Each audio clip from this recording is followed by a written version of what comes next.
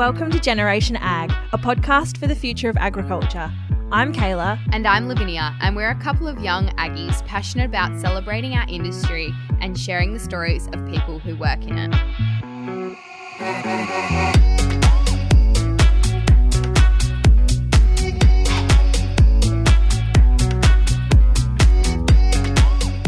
Jackson and Tom Dargaville are the sons of Flora Hill Butcher, located in Bendigo, Victoria.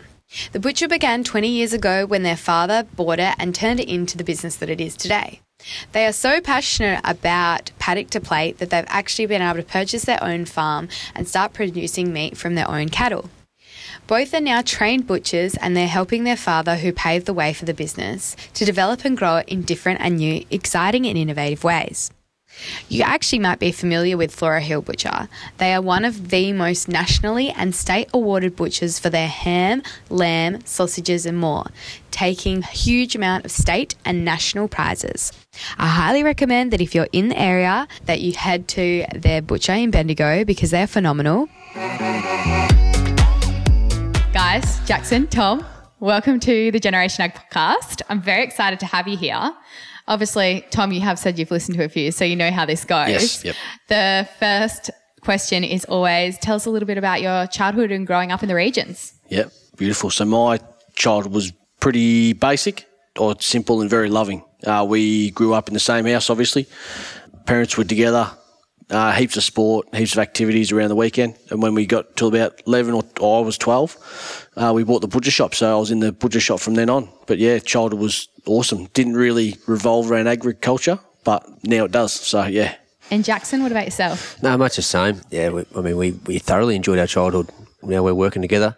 That transition from end of school, I never really knew what I wanted to do either. So, and never had an agricultural background. I've always said that if I did at some point have an agricultural background, maybe I wouldn't have been a butcher. But I don't know what path that would have taken me down. But yeah. So for both of you, when was that decision? Obviously, your dad bought the butcher shop. When did you both decide it was the next step for you both? Like, what were those stories for you? Was it similar pathway or different pathway back to the shop? Tell me a little bit more about that. Probably pretty different in ways because Yep. I was 12 years old and just wanted to not be at home. Yeah. So I was in the butcher shop every night cleaning up or pressing burgers in holidays and all that sort of stuff, and went from there and just wanted to be a butcher.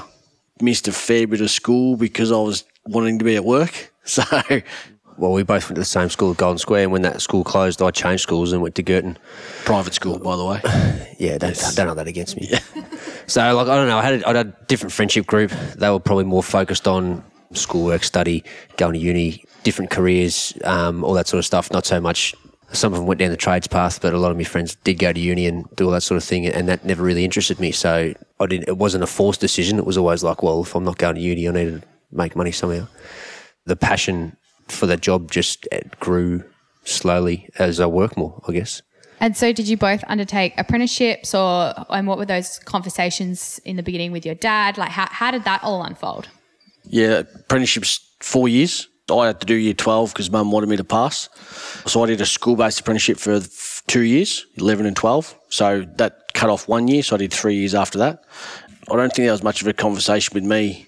I just sort of rang the trade school teacher and did it myself in a way. Yeah. So yeah, and I was the same. I like I said, I wasn't going to uni, so I just did my VCE, got me enter score. It wasn't flash, but it was probably the best butcher's enter score getting around.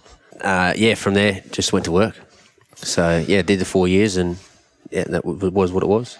And obviously then you guys are sort of in your probably just sort of about to turn 20 and the progression from 20 to where you guys are now 30 the last 10 years.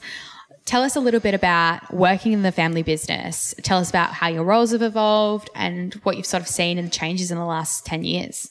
Yeah, so when we were 20, far out, Jacko was doing that heap of B&S balls on Saturdays, so I was working Saturdays. Yeah, I was like a wannabe cowboy for a long time.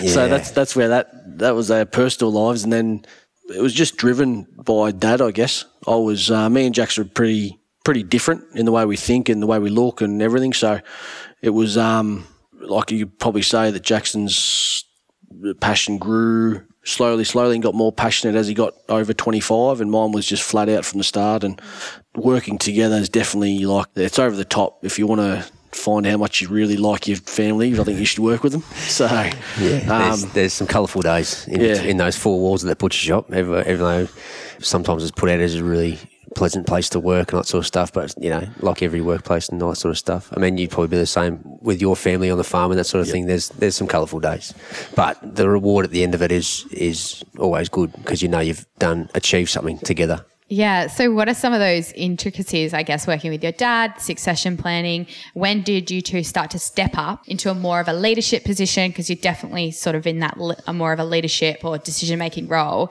Has that just evolved obviously with age? But when was that decision or conversation with your dad to go, you know what, we're going to take this to the next level and really grow the company to where it is now? Yeah, so it probably went in stages, didn't it? Yeah, so absolutely. Dad probably got to 58. He's 65 now.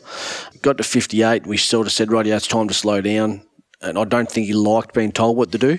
Slowing down was like, when does for? Yeah, why? I'm like, his skills are still good. There's nothing that he can't do apart from use a mobile phone.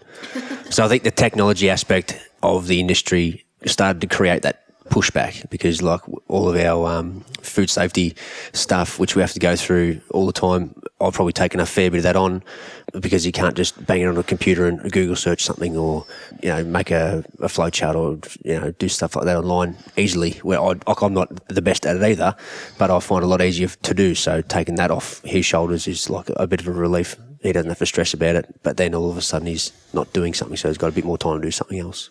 Yeah, and a big one was the farm. Yep. So once he's got somewhere to go, because a lot of his uncles are butchers as well, so they retired and just dwindled away on the couch or didn't have anything else. So with the farm, as much as it's like money making and profit, there's got to be profits and losses and all that. It's just a place to go or unwind as such, if you like.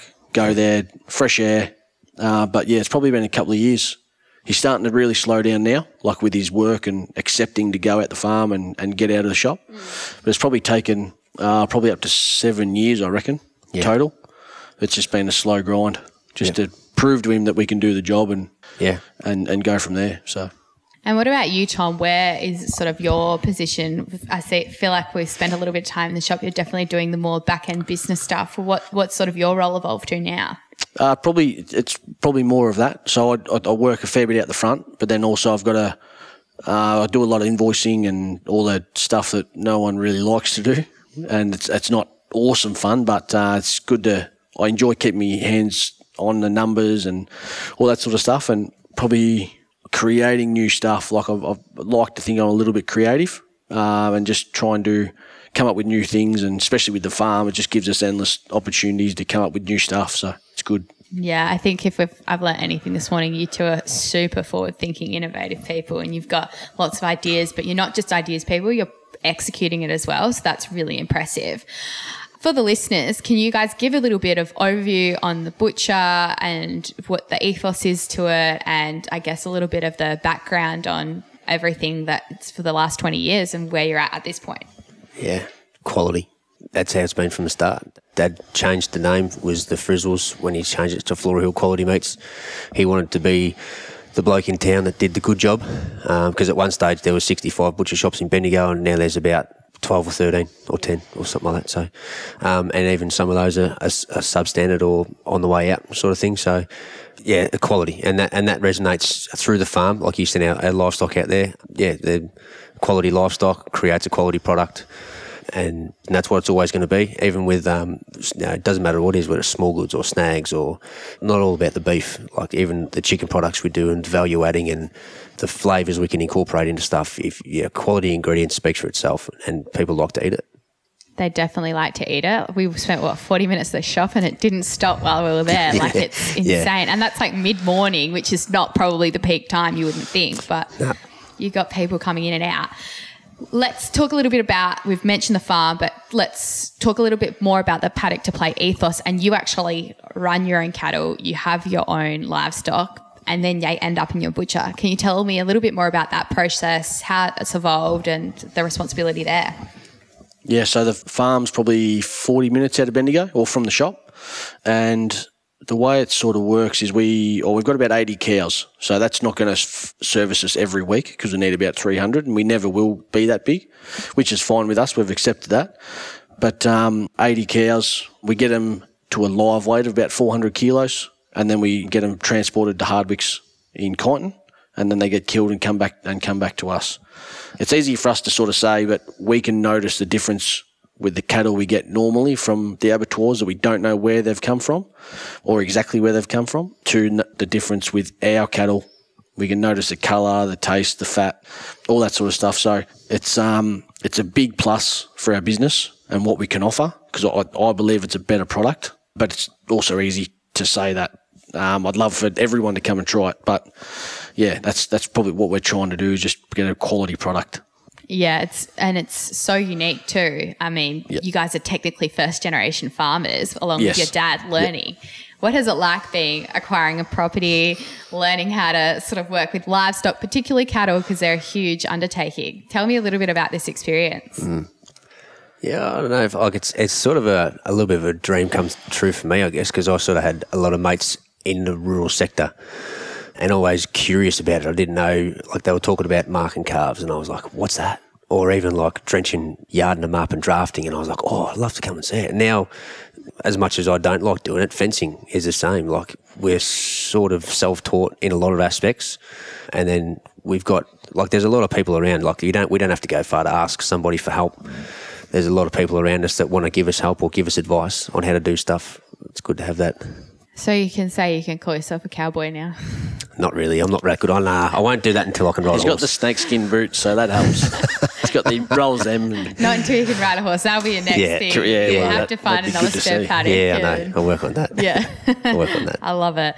So something that your dad, when we chatted to him, he was really proud of the fact that you guys have elite sausages. But not only that, you are pretty much one of the most awarded butchers in this whole state, which is pretty incredible. Like you've got some trophies. Yeah, there's a few there. Yeah, it's pretty impressive. So Dad sort of started entering in 2003 and no one had ever from the country as such had ever entered because it was at the Melbourne show.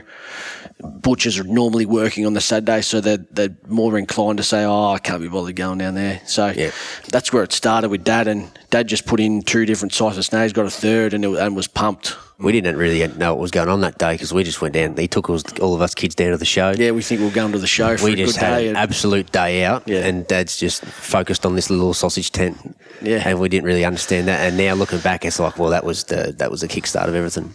Yeah, so it sort of transferred. Awards have transformed too. So, like 2007, Dad won with the lamb sausage nationally for the first time. He'd been to nationals before that and got seconds and thirds, and just incredible to see that's like we went back to the nationals this year for the same snag. So it's awesome to see that it holds up from 2007 to today, which is super incredible. And Dad says he's proud of. Or sometimes he said he's proud of us, but it's, we don't get that very often. Not there. But the competitions are set up, or our business as such, because then it created more interest in the country. And now, so it's in the regions now. So we're in the central region and there's like 70 butcher shops that compete just in our region. So it's super impressive to see how far it's come, and it's getting harder and harder to win. So it's really good. For listeners, we've got a massive ag listenership, but we've also got people outside of it. As butchers yourself, what are those things that people should be looking for, cuts or quality of meat, and like what is that differentiation between good meat versus, the stuff that you are getting in a typical shop?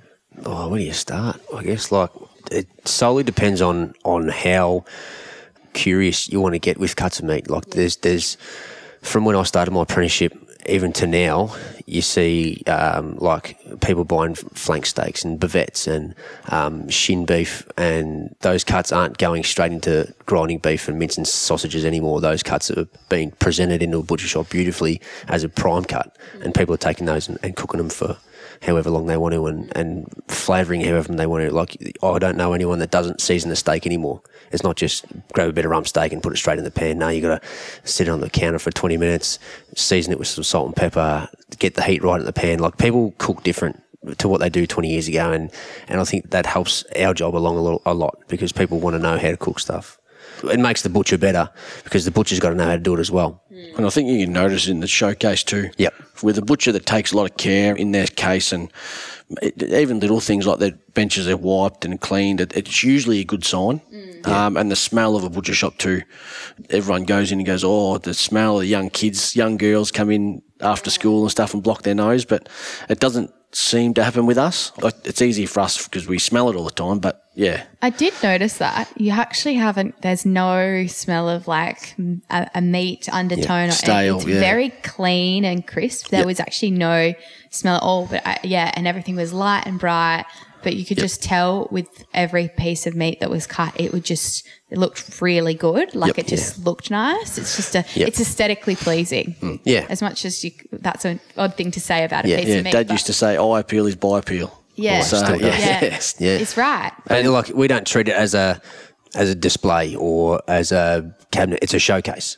So it's a showcase of the products that we cut. And even when our beef comes in from the farm, you want to put that on another level, put it on a pedestal, so that your customer, when they hear the story and want to talk about it, and you can show them exactly what it is and the different colours. And sometimes we might have a couple of different bodies come in and they might show different colour signs, or maybe some of their fat's just a bit different in colour, and the customer wants to know that, and then there's reasons for that. And you can go through all those if you want to, but yeah.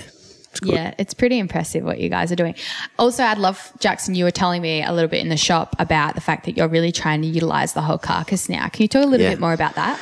Yeah, so some of our older heifers are getting along a bit, so we want to be able to utilise those in the butcher shop, and nose to tail butchery is oncoming. It's not a massive thing right now. Not everyone wants to eat offal, like you've said, like Liver King eating that. Everyone's grossed out by that sort of stuff. But I mean, you cook it properly, it's nice to eat. And you want to utilise a lot of stuff. Like oxtail isn't as popular now, but there's people trying it, and it's a beautiful cut. Like, you slow cook that enough and season it properly, it's gorgeous to eat. But in terms of profitability from an animal, there's probably more profitability out of an animal because so many more butchers are doing more with their secondary cuts. So like your chuck steak is so much easier to cook with now because the knowledge of what people can do with it, not just I'll get a slice of chuck steak and the dog can have that, or even like lamb shanks. So for say, like, going to a butcher shop and a lamb shank might be somewhere between $5 and $10 depending on who's selling it. And the older generation will always come in and say, I can remember when we used to get those, the butcher given to us and given to the dog. And you get that every winter when you got a massive display of lamb shanks and they look top shelf, and you'll always have some old bloke come in and go, I can remember when we get them for the dog, and now you're getting $6 or $7 for them. It's like, well, yes, that's right. That's just how it's evolved. Talk to any farmer and the lamb shank's the best bit. That's right. 100%. Yes. It's a slow cooked lamb shank. It's for everything. The dogs are lucky to get the bones. Yeah, so. Totally. Yep. Obviously, we were chatting a little bit about COVID and how that's sort of changed the landscape, but we definitely have seen a decline in people showing interest in meat across the board. I'd love to know a little bit more about you guys and your ethos on meat in general, but a little bit more about like how the general public is sort of perceiving you guys as butchers now, and like what's sort of the landscape there. That'll be really interesting to know. Yeah, so COVID was awesome for us. Monetary wise, because supermarkets didn't have meat and people were panic buying, so we were able to get rid of a lot of stock that either we had in the freezer, and it would have been the same with every butcher shop in Australia, I would have thought at that time. So that was really good, but you slowly see the decline of customers, like weekly or daily or however you look at it, because I think convenience is still a big thing. Yes, we can't have everything on it, like we don't have fruit and veg and the shapes that you buy and all that sort of stuff. So I do understand that people are busy, but if people can somehow support your local butcher, local fruit and veg, local bakery, I think you're actually eating better. Like you go to the supermarket and get a 20-pack of snags for $15 or something. You might only get 6 snags because they've actually got something in them instead of whatever they put in them. And that would be at 95% of butcher shops too. So it's not about just coming to our butcher shop. It's about supporting your local butcher shop.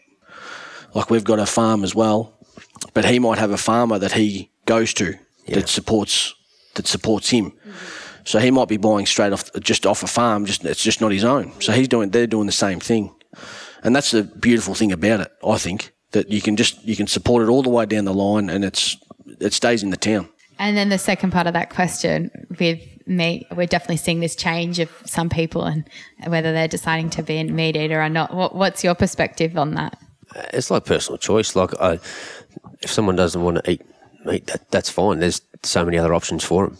Like, but I just don't like the people that think that we're doing the wrong thing. Yeah. I think that's, if you're going to go out of your way to stop a truck from driving into the abattoirs, then you're stopping people from getting fed, more or less, or you're stopping a supply chain, or you're stopping a farmer from getting a paycheck because he's got 30 cows on that truck that he needs to survive. It's just one of those things that people have got there's a lot more mental and physical ailments now that can be fixed with vegetables. Yep. And more vegetables in your diet. But I will interrupt and say more protein in your more diet. More protein as well. Has been a huge thing as well. So. Yes. Yeah. And again, like your local fruit and veg guy, it might not look as good on the shelf because it's not perfect for the supermarkets, but it's probably better for you. Yeah, I think the whole meat thing is quite an interesting one, and I think we're definitely seeing a lot of changes as well because people are starting to look more holistically at how they're eating and not putting so many things that are crappy in their body, and they're starting to say, am I having enough protein? Actually, mate, I do need to introduce more meat into my diet again, or vice versa. But yeah, it's really, we're at an interesting place, and it's quite good to get your guys' opinion on that. It's an open and ongoing conversation. And it will be for a long time. And there's no real right answer either. No. Like I could argue that our steaks have got more protein in them than the supermarkets, but I don't know how to prove that.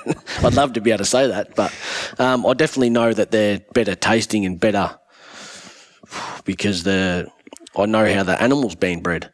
Yeah. And I think that's another massive thing too, that the feedlots and all that sort of stuff, I think we're going down a dangerous path there, and it's an awkward one to talk about as well because if you just take out all the feedlots, there's a lot of cattle that just aren't there anymore. So I think that the normal human being or the normal person can do a lot in their own little backyard with vegetables or herbs or anything to help them eat better, to feel better, and go from there. Yeah, I think you're absolutely right. I'd love to know from both of you, what is the thing that you each day that really is the exciting part? Like, what do you look forward to the most? Like, we've had a really good overview of a little bit of everything today, but what are those things that really light you up about every day? Yeah.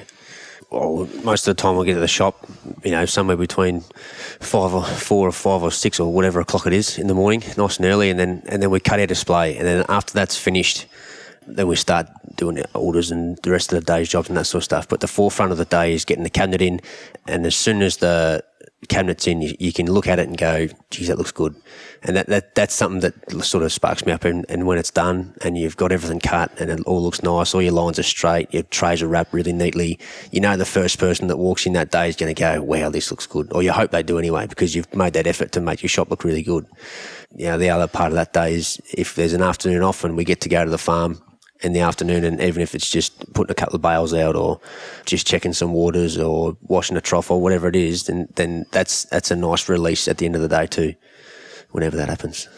Yeah, probably similar to Jacko. When you've done the display, or you might get one customer or 2 customers or maybe 3 a week that come in and make the effort to say, that was really nice, or the steak we had last week was fantastic, or Dad gets it a lot because Dad's the favourite from all the customers. Yeah, so usually people come in and go, oh, that steak that Dave cut for us it just tasted better. And I was just, okay, yeah, awesome. That puts a little smile on all our faces. So I think that's the main thing, just making sure people respect and really like what we do. I had the pleasure of having a great chat with your dad about Succession. Yeah. As you both said, he hasn't filled you to win, but he filled me in. Filled you in, yeah. I think your dad took a little liking to me. He loved to have a little chat. Yeah, you broke him down early. Yeah. I would love to know from you guys, what is that overall perspective? Where are you going? Like, what's sort of the next 5-10 year plan? Because obviously expansion is definitely in the horizon. I'd love to know, what are you hoping to see in the next 5 to 10 years? Yeah, so from a personal point of view, we're probably looking at increasing our herd from 80 cows probably up to potentially 150 That would be a 5-year. That's a long-term goal because we've got to put a lot of fences in. So that's probably a farm one. And getting our pastures right, so learning what pastures work with cattle and can we put stuff in that we can keep for food and stuff like that. That's probably a 2 or 3 year plan with there. And then at the shop, there's potential is endless at the shop because we've got a chef on board as well. We're looking at doing charcuterie boards and platter boxes and burger boxes and DIY kits and all that sort of stuff. That's probably in a short-term point of view. And one of our big thing is, that we've come up with the last couple of weeks, is a paddock to plate experience. Getting a group of 10 or 15 people out the farm, under the stars, they camp the night. We put on 5 different cuts of meat, teach them how to cook it, sit there with a nice meal, have some wine tasting or something like that, and then just sit there out the farm, smell the aromas coming from the paddocks and eat some really quality food. So I think that'll be a big one because we can offer that not many other people can. But succession plans, we'd love to have Dad retired tomorrow, but we've sort of put the ball in his court and said, right, you do you, and go from there. And he just keeps turning up. Yeah. Most of the time he's the first one putting the key in the door. Yeah. Yeah. And then, from there, obviously we'd like to get a few more staff on board and expand what we do. You still need the people. We've got a great crew now, but everything needs to grow. Yeah, you do have a great crew. It definitely seems like you've got some really awesome people on board. It's pretty exciting. That all sounds phenomenal. Pretty good. You guys, from what I can see, you're definitely not ideas guys. You're guys that execute things. So I'm very excited to see what you guys do. It's pretty awesome. As an industry, I guess you guys say you're not an ag, but being butchers' sons turned butchers, that is agriculture. As much as you guys want to, when you explained it, so own it because you absolutely correct, are in agriculture. What is your hope for the future as a whole? Like, what are you really hoping to see? I mean, you did touch on a few things, but what is something that you really hope we see in the next sort of era of ag moving forward? I reckon there's one little one from me was to be, I just hope that people can try and grow your own food. Whether it's just a little herb garden, like you can do that in a small little apartment, whether it's some veggies to have a crack at, just something, and support local and try and grow your own food or find out where your food's coming from. That's as education, like from my point of view as well, as like being in a private school in Bendigo's a city, but it's not really a city. Like it's not far away from the outback, I guess. I've been to private school. It's a lot more about going to uni, but there was not a lot of stuff offered for agriculture or farming or stuff like that. So there was just no sort of education there at the grassroots. Like you talk to a kid that's grown up on a farm, he'll tell you anything about a farm. You or talk any to a kid, options either. Yeah, and you talk to a kid that's grown up in the city and he doesn't know anything about it or where his food's come from. So it's just that education, I think, more from a grassroots perspective, and that's probably what we want to do with our experience at the farm that we'll end up doing at some stage once we get it all set up. But getting the people out there and showing them what we do and showing them where their food comes from, that's probably where it needs to go. Well, this experience will hopefully help with that as well. Yeah, absolutely, yeah. Before we wrap it up, for anyone who's listening who wants to get in touch, where should they head to learn more? And also where, if they're in Bendigo, where's the shop? Give us everything, all the details. Yeah, well, Tom's a social media man, so... Instagram me, Flory Hill Quality Meats.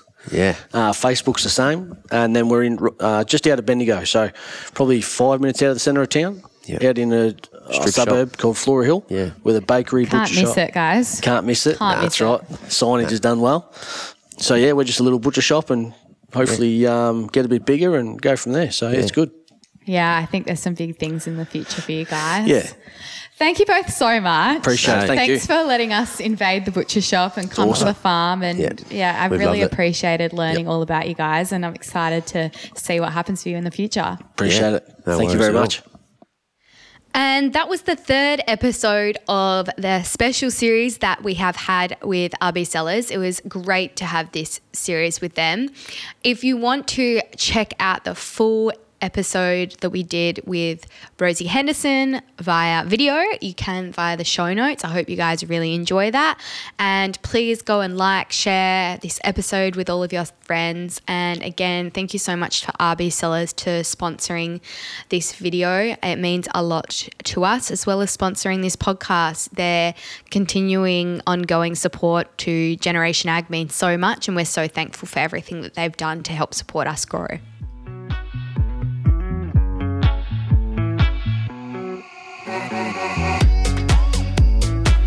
Thank you so much for listening to this episode of Generation Ag. We hope you loved it. If you did, don't forget to visit our guest bios page on our website where you can get all of their contact information. And if you have an idea for another guest in the future or a story that you want to hear, you can get in touch with us via our email, which is hello@generationag.com.au. Don't forget to follow us on our socials at generation.ag. That's Instagram, Twitter and Facebook. And if you've loved this episode as well, you can share it with your friends on your socials, and make sure to subscribe to us on the podcast app and leave us a review, because that all really helps as well. Thanks, guys. Bye.